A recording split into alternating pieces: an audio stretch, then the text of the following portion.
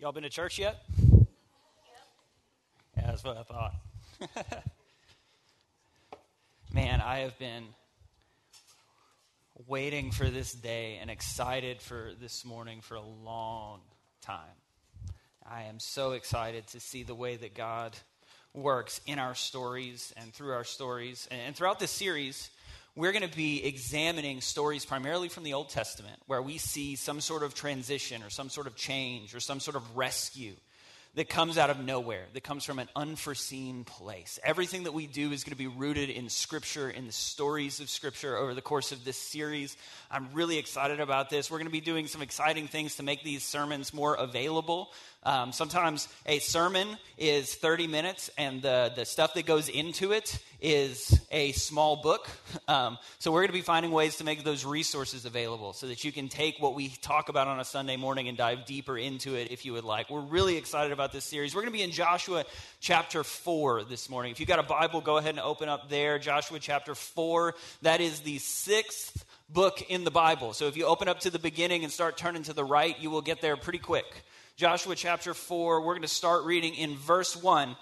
It says this: When the whole nation had finished crossing the Jordan, the Lord said to Joshua, "Choose 12 men from among the people, one from each tribe, and tell them to take up 12 stones from the middle of the Jordan, from right where the priests are standing, and carry them over with you and put them down at the place where you stay tonight."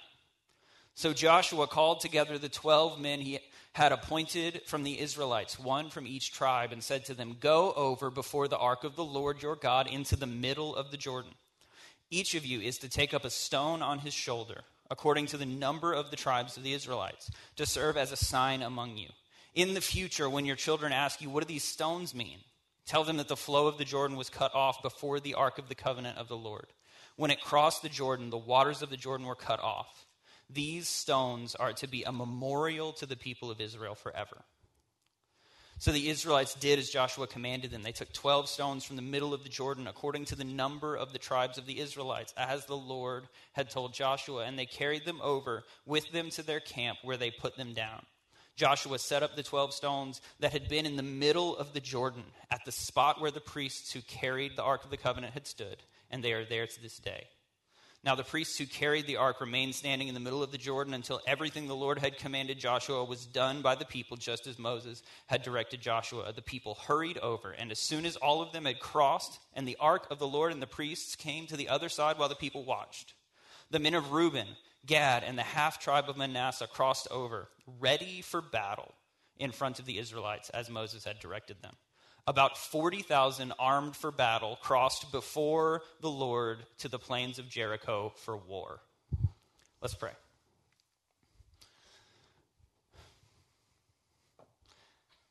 God, we gather here this morning as we always do, asking that your name would be the name that matters. The name of Jesus would be the name that we remember.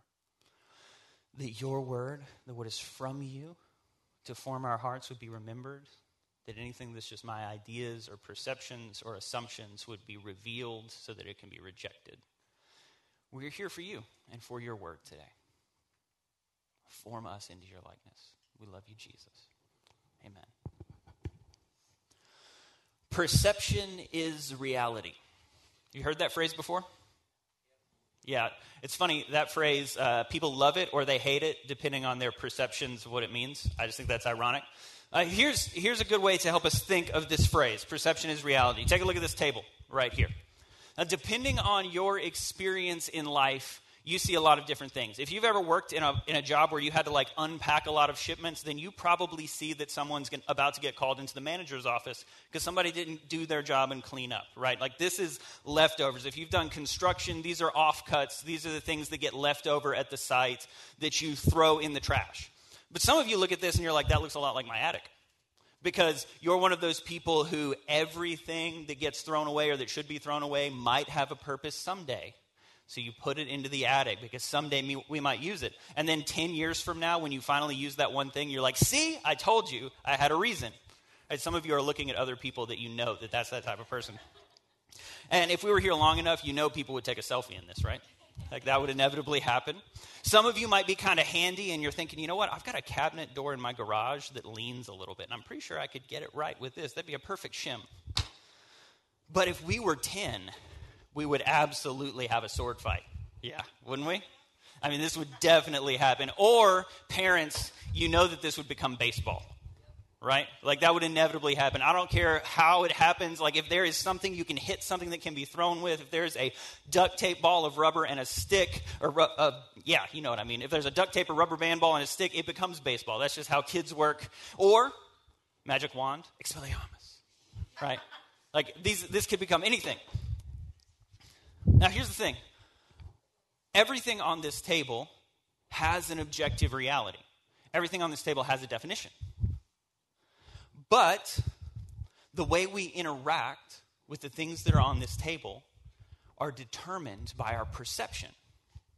And our perception is shaped by our experiences in life, by our situation in life, by our background, by our job, by our current circumstances, maybe even by our imagination. We all look at this and we see the same ingredients, but those ingredients spark different memories and they spark different associations. So we might not say perception is reality, because reality is defined outside of us, but we could certainly say that the way that we respond to reality is predicted by our perception. And that our story, our experiences in life, determine our perception. Perception might not be reality, but it does predict our response to it. Now, the first thing that I think we see in this story of the people of Israel crossing the Jordan is that it confronts a common misperception that we have as humans. And we've got a lot of misperceptions, and we often talk about those in church. This is one that we've talked about at the Fold fairly often. It's the misperception of arrival. It's this idea that at some point in life, if this happens or if that happened or if these things are accomplished, sometime in the future, everything will be better. The problems that I have with me right now, I will not carry with me to that other place. Now, this is not always a bad thing. It's not always a misperception. Anthropologists would link this to the innate curiosity in human beings and say this is why we cross oceans and climb mountains and make inventions and build new cities and things like that. It's a good thing, but I think you can see the shadow side of this misconception of arrival. This idea that somewhere in the future, things will be better, because the problems I have right now won't go with me there. Sometimes it's a physical place that we're going to arrive at. We might move to the city, or we might move to the country, or we might finally buy that house with some land. And if that happens, if we can get there, then we'll be able to do the things. Sometimes it's, or more often really, it's not a place, but it's an achievement. I'll get married. I'll finally land that job in my dream career. I'll get a promotion, I will graduate, this thing will happen. And when that happens, everything's going to be better. If I can just grin and bear it until then everything will be better. I just got to make it until then. Interestingly enough, this always comes from comparison. Sometimes these are intangibles. Sometimes we're going to arrive at finding our passion or discovering love or something like that. And we look at other people who have those things, and we assume that they don't deal with the problems we do. So if we're single, we look at married people and we say, oh, well, they've got it. They don't have the problems we have. And all the married people are like, I might not have the problems you have, but I've got a whole new set of them. And I've got some of the old ones because I am the common denominator in my life. I go with me everywhere I go. The thing about this story is that it is a story of arrival. The people of Israel have been wandering in the wilderness for 40 years. They've seen incredible miracles, but this comes at the end of 400 years of slavery. Their ancestor, Jacob, and his family went to Egypt. They left the promised land. They're standing right now at the border. The Jordan River is the border of the land that defines their identity, the land that represents God's faithfulness to them. Everything they're longing for is encapsulated in this place, and they have been looking for it for years, for 470 years at this point, since their ancestor Jacob moved to Egypt to escape a famine. They wound up enslaved, and then God does a miracle. He moves in a profound and powerful way. He parts a sea so that they can escape from Egypt, from slavery, and then they're wandering in the wilderness, and over and over and over again, they see miracles and miracles. God leads them in the day with a cloud, and at night with a fire. They get hungry, and manna, bread that they don't even have a name for. It's a new type of bread, falls from the sky and feeds them when they're hungry. They run out of water, and water comes out of a rock in the wilderness. They see miracle after miracle as they're wandering in the wilderness. At this point, everybody that was an adult that left Egypt has died. It's a whole new generation standing at this border, and they have finally arrived. And not only that, God does a miracle. The water is cut off. I just think this is interesting. The waters weren't parted. Back in chapter 3, it says the flow was cut off and the water piled up in a heap.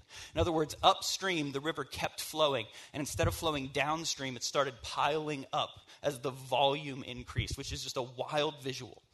They are finally here. They've arrived. But look at how they cross. They cross the miracle road armed. Because even though they're crossing the border into the place that they have been waiting for, they are arriving at a battle. It says 40,000 men cross in front of them to the plains of Jericho for war. They have left one set of struggles and carried some of those struggles with them across the road, only to arrive at another. They might have arrived, but nothing has ended. Nothing's really over. And not that much has changed. They've just exchanged one set of issues for another. The story of the history of Israel is similar to our story. It's full of God's faithfulness. It's full of the evidence of God's faithfulness. It's similar to our story as individuals, as a community, as a specific church, and as people throughout history. It's full of evidence of God's faithfulness, but it's also full of trials and struggles and situations. And there's this problem, this significant issue that the people of Israel keep running into, and it's an issue of memory. Remember, perception shapes our understanding. It predicts our interaction with reality. And they seem to, even though over and over again they have found themselves in an unimaginable place where there was no way they could survive, and God did an unimaginable thing and made a way, every time they wind up in another unimaginable circumstance throughout the story, they can't imagine a way. They can't imagine a way forward. They perceive the struggle. Guys, we have been in a really difficult 2 years as human beings. And there have been a lot of times, maybe you had a more grounded perspective for the last 2 years, but I did not. I have thought so many times that we arrived.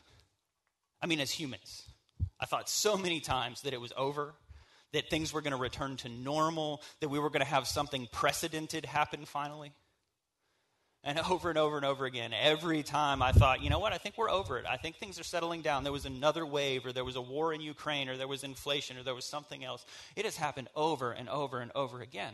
And I know some of us are tired of talking about this. Some of us are tired of talking about the pandemic. We just want to move on. But there are other people probably in this room who lost jobs or relationships or friends or family members during the pandemic and will never be able to not really talk about it. Because it's disrupted life completely. I mean, for the last 2 years, we have been in a situation where we have each made decisions about our health that have been political for some reason. I'm not commenting on the decisions we make for health. I'm just saying, over the last 2 years, we have made decisions that we thought were making decisions for our own health that have potentially cost us relationships at times. I mean, we have seen families divided. We've got friends we don't talk to anymore. The lines in the sand have been drawn more clearly than at any time in my life. We've been arguing, the vitriol, the name-calling. It has become a tense time to be alive, no matter your feelings about the pandemic, because it seems like every decision we make might have repercussions in our relationships. There are topics that we just don't talk about around certain friends and family members because we know how it's going to go. It's been hard. We've got people probably in this room that have lived with fear and anxiety, that sort of, you walk out the door, you go over to a family's house, and you don't know what the repercussions of being in that room are going to be. You get a cough, and you don't know what's going to happen. You make a post on Facebook, and you don't know who's going to hate it. Some of us have seen the same amount of money stretch thinner and thinner and cover less and less because costs have gone up, but pay hasn't necessarily gone up. It has been a hard couple of years. And it doesn't do us any favors to pretend like that's not true. According to Mental Health America, which is an organization that researches mental health in America, as you might expect, 1 in 5, 20% of American adults is currently dealing with a mental illness. Now, I want you to clearly hear what I said, is currently. Not had circumstance-driven depression or anxiety a few years ago. It was treated, circumstances have changed, and they've moved on. Not will develop PTSD or depression later in life due to circumstances. It's not 20% of American adults will at some point in their life face a mental illness, because then the number would be way higher. It's 20% of American adults right now. That doesn't include teenagers or children. Just American adults. 5%, 1 in 20, are experiencing a severe mental illness. Once again, almost 5%, nearly 1 in 20, are dealing with severe suicidal thoughts. Over 50% of people struggling with mental illness. And once again, these are just people who would talk to their doctor or some sort of professional and be able to be diagnosed. This doesn't include all of us who are grinning and bearing it. It doesn't include all of the people who are in counseling struggling with anxiety but not quite to the point of being clinically diagnosed. But over 50% of those with a diagnosable mental illness are not receiving any sort of treatment. Now, I say that for a couple of reasons, because it doesn't help us, number one, to pretend like the problem isn't real. It does not help us to ignore it. It does not help us to pretend that we have arrived. And it does not help us to assume that if we can just stick it out a little longer, it's all going to go away. Because arrival is a misperception. Yeah, things can get better and circumstances can change. But every new circumstance has its own set of troubles. These numbers have increased every year for the last 10. And they increased, I believe it was severe mental illness that increased 5% in the last year.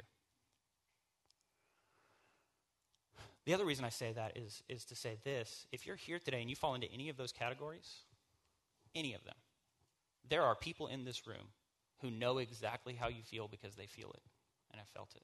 And you are not alone. You do not have to struggle through this alone.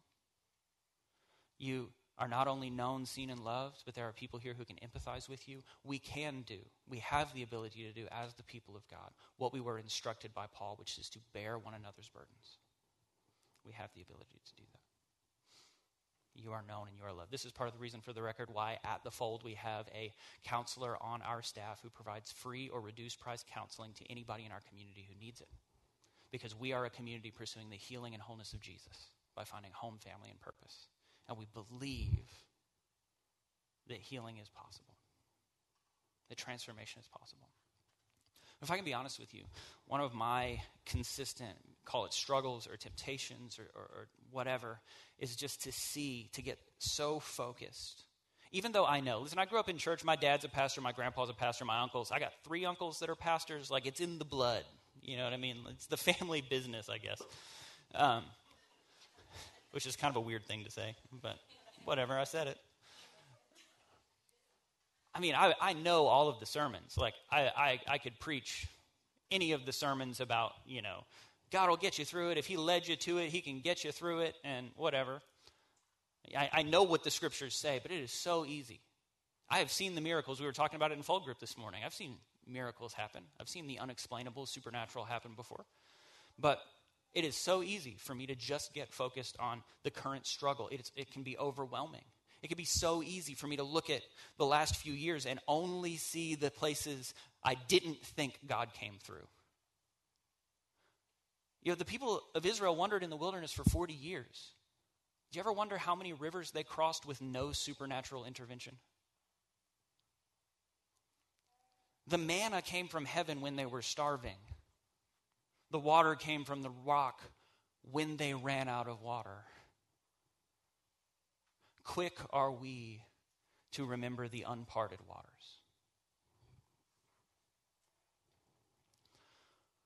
In the world of counseling and therapy, there's a technique a lot of Christian counselors use that's called narrative therapy or narrative counseling. There's going to be a quote up on the screen that I think helps. It's from a counselor and author who shows us a little bit of how this functions. She says it functions on the basic premise that as you experience events and interactions, you give meaning to those experiences, and they in turn influence how you see yourself and the world.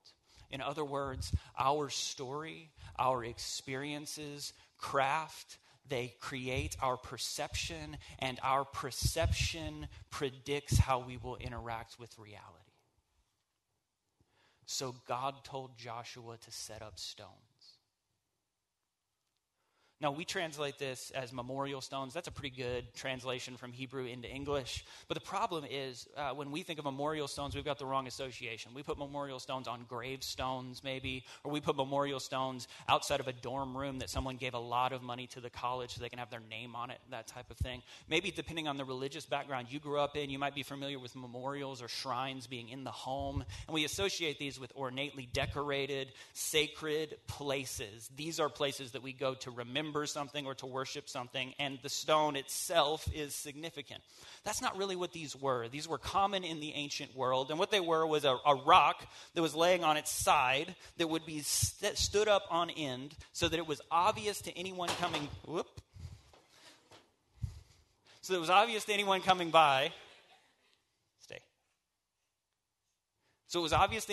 by that a human had done that. That's not how gravity would interact with a rock. It was meant to jog your memory. That you would walk by a spot and say, that's weird. Something must have happened here. Because the stone wasn't sacred. Sometimes they would build temples around or near a stone. And it wasn't even necessarily the place that was sacred, though sometimes they would build temples and shrines near a place. It was the fact that something happened that was sacred. They needed a reminder. They needed to remember. They needed something that would help form their perception so that they would walk by and say, those look like river rocks. I think those are the rocks that came from the bottom of the Jordan. And if they came from the bottom of the Jordan, then the waters must have parted. I can't imagine something like that happening, but if it did happen, then maybe it can happen again. Because our perception informs, it predicts our interaction with our reality. So we need a reminder. Now we're approaching an ideological fork in the road in this sermon. Because here we could take one direction and this could turn into a pump-up sermon. And I could say, if you have faith, then everything will be better. If you can believe it, you can perceive it, and then you'll receive it. And we'll slap it on a bumper sticker and we will go home. The problem with pump-up sermons, though, is that they hype you up to face everything in life. They tell you can take on anything whether or not you're equipped.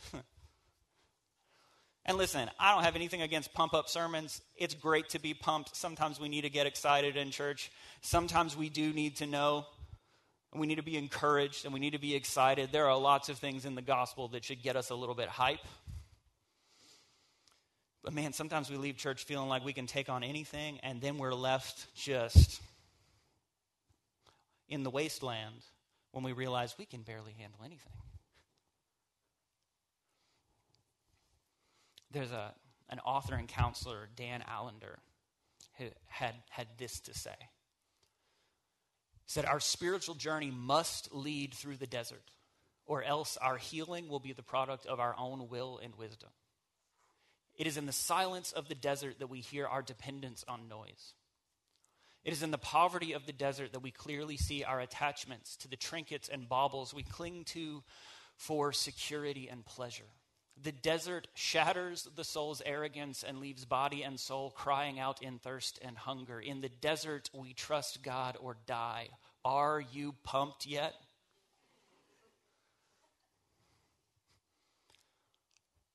See, we all know this reality. We all look at the wilderness. We look at the desert. We look at pictures of the Grand Canyon or Monument Valley or Glacier National Park, and we see this beauty that's beautiful because of its austerity. We know that it's beautiful and dangerous, and that's part of the allure. See, there will be wilderness seasons in our lives. I hate to be the first one to tell you that. I'm probably not. You've experienced it by now. There will inevitably be wilderness seasons in our lives. There will be seasons that feel like a wasteland. And listen, it is not because God desires our suffering, but it is rather because we are broken people living in a broken world and we tend to break things. And God will not waste our suffering because he knows the depth that can be formed in our hearts as we go through it. He will not just take us out of it, he will rather redeem it. It happens. Listen, sometimes we wind up in situations that we've done to ourselves. We look at our situation and we say, you know what? I made this bed. This was mostly my own decision. Sometimes we look at our lives and we say, I don't think I did this at all. This happened to me. It was someone else, or it was the circumstances of life that have led me here. More often, for the majority of us, it's both, pressed down, shaken together, and flowing over. We find ourselves in the wilderness. You know, in 2020, for my wife and I, once again, this feels like it's happened 4 or 5 times in life so far, we found the future that we thought was laying in front of us thrown into a tailspin. So I started seeing a counselor and a coach. And he told me something at the end of every session. He said, I'm sorry it happened. I hate you have to go through it. Don't rush it.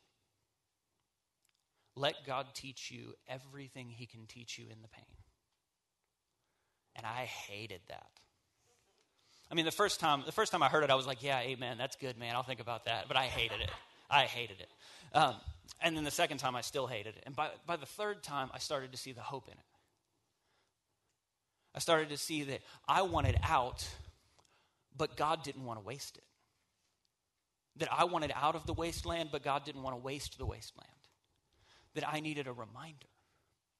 I needed a reminder to see. I needed to learn that in this situation, in unimaginable circumstances, when I thought there is no way this can get better, that God actually could do the unimaginable. That God actually could not in the way I would have wanted it. Not in the way I would have asked for. Not in the way I would have predicted it. God is not a slot machine and he's not a genie. We don't get 3 wishes. It's that he does not waste the wasteland of our lives. It's that in it he deepens us and forms our hearts and tunes our perception, not so that we will know and predict everything that he does, but so when we find ourselves once again, because it's going to come again, and in an unimaginable situation, we will know, we'll have that glimmer of hope that says, you know what, I remember when God did the unimaginable, so maybe right now I can trust that something I can't imagine is coming. Maybe I wouldn't predict it, maybe I wouldn't ask for it, but I can remember that it's coming. He will not waste the wasteland. I've got a friend, actually a cousin. I'm from the South. I've got lots of cousins. I have accidentally flirted with one once. I don't want to talk about it. But my cousin's an abstract artist. And I know some of you are thinking abstract art. Come on, anybody can do that. The thing about abstract art, and this isn't an art class, let me explain, let me make this connection. The thing about abstract art is that for an artist, there are skills that create art, and there's also perception that creates art. Because you and I might look at something like, let's say, the offcuts from a construction site, something from someone's attic, and see stuff that should be thrown away, or stuff we could have a sword fight with. But an artist might look at that and see materials, see something completely transformative. So whenever somebody like me says, I could have done that, the artist responds, but you didn't. Because they had the perception. They saw something that was unimaginable in the circumstances. So I asked my cousin, Tobin, of scarce covenant to take these and to create a piece of abstract art. Can I tell you something? I could have lived 100 lives and looked at those things and never built this. I would have never seen this in those ingredients. But man, I looked at it, and I looked at it from a different angle, and I thought, wow, I would have never seen that. That's interesting. The way it forces my perception to change, the way that there's depth changes, the way the angle changes and the light hit, it's different. And the more I looked at it, the more interested I got. Personally, I love abstract art, so that's part of it. But I realized over and again as I was looking at it, I would have never put this together, but it's all of those ingredients. Now listen, you probably know where this is going, but God is an artist. God is an artist, and you might be looking at your life and seeing, all I see is divorce, all I see is addiction, all I see is suffering, all I see is my mental illness, all I see is this, and God is looking at it and he sees ingredients. Listen, it's the same ingredients. I'm not saying that God's just going to give us a whole new circumstance. What I'm saying is God can and will craft something that we couldn't imagine in our lives. Our perspective needs to shift. Our perception must be formed by the faithfulness of God. Listen, it's not a magic trick. God is not a genie. He does not just take our problems away, but in it he does form something we couldn't have imagined. Form something we couldn't have imagined. He takes the leftover pieces that we want to throw away and say, I can make art out of this. I can make art out of this. I can make something beautiful out of this. See, this is the story of Jesus, friends. This is the story of Jesus. It's always been the unimaginable. When we were in India a couple years ago, we met a guy, some friends of ours met a guy named Prashant who had grown up Hindu, and he had studied many different religions, and he'd never heard of Christianity. So we read through the book of Matthew with him, and he got to this verse where Jesus said, a doctor doesn't come for the well, he comes for the sick. I didn't come for the righteous, I came for the sinner. And he said, I've never heard that before. That's unimaginable. I've never heard that before. Gods don't come for the law breakers. They make laws and bless the law keepers. This doesn't exist anywhere else. Because Jesus is the unimaginable outcome that we could have never saw coming. Do you want to know how you can trust that Jesus can do the unimaginable? It's because there was no script in history in which God died for those who did not deserve it, and then he did. It's the outcome we couldn't have imagined. We would have never written for ourselves. It's the Savior that we needed but didn't know that we needed. We could have lived 100 lifetimes and written the story 1,000 different ways and never come up with Jesus on a cross on our behalf. It's the unimaginable outcome. God is doing the unimaginable. He will not waste the wasteland. Listen, the story has a cross in it. There is pain and suffering. He bled, he sweated drops of blood. We talk a lot about resurrection. We don't talk a lot about the cross sometimes. There was suffering, but he didn't waste the wasteland. He did not waste the wasteland. So as we close, we're going to do something that's probably a little bit cheesy, and that's okay. We're all drinking pumpkin spice lattes, and those are cheesy, so we can do this. Under your chair, there's a rock. Don't grab it yet. Gotcha. As we respond, I want you, when you're ready, to grab that rock as a reminder. And for some of you today, that rock might be a reminder that there was a stone that rolled away, that Jesus is the unimaginable outcome. You have looked at your life and you have seen ingredients of sin and guilt and shame. And today, you need to know that you can be forgiven, redeemed, and loved. That something beautiful can be made from your life and you would have never imagined it. So today you're taking up that rock to say, I believe in Jesus. I trust his death and resurrection. I will let him write the outcome of my life because he's my Lord. For others of us today, though, you might have just found yourself in a situation in life that seems a bit unimaginable. It's funny, the majority of us, we just compare our situation to the worst case scenario, and then we say, I don't have it as bad as other people do. So we just shove it, we grin and bear it, we don't deal with it. But you might be honestly looking at your life and saying, you know what? I cannot see a way out of this. And you're going to pick up that rock. And as we worship, you're going to feel the weight in your hand and feel the texture in your hand. And it's going to be a reminder. It's going to be a reminder stone that where there is a river, there was once a road. And where there is a wilderness, there was once a way. And if God has done the unimaginable before, then he can do it again. So in picking up the rock, you're not making some naive claim that everything's going to be fine. What you're saying is, I cannot imagine the outcome, but I'm trusting that God operates beyond my imagination and that he is faithful and that he is good. The faithfulness of God will form your perspective and shape your imagination so that you can see his goodness even in the wasteland, even in the wilderness. As we worship, whenever you're ready, I want to encourage you to take one of those rocks and to take it home with you. Once again, it seems a little cheesy. You probably did this in youth camp if you grew up in youth camp, but there's a reason why we do it over and over again, because we need reminders.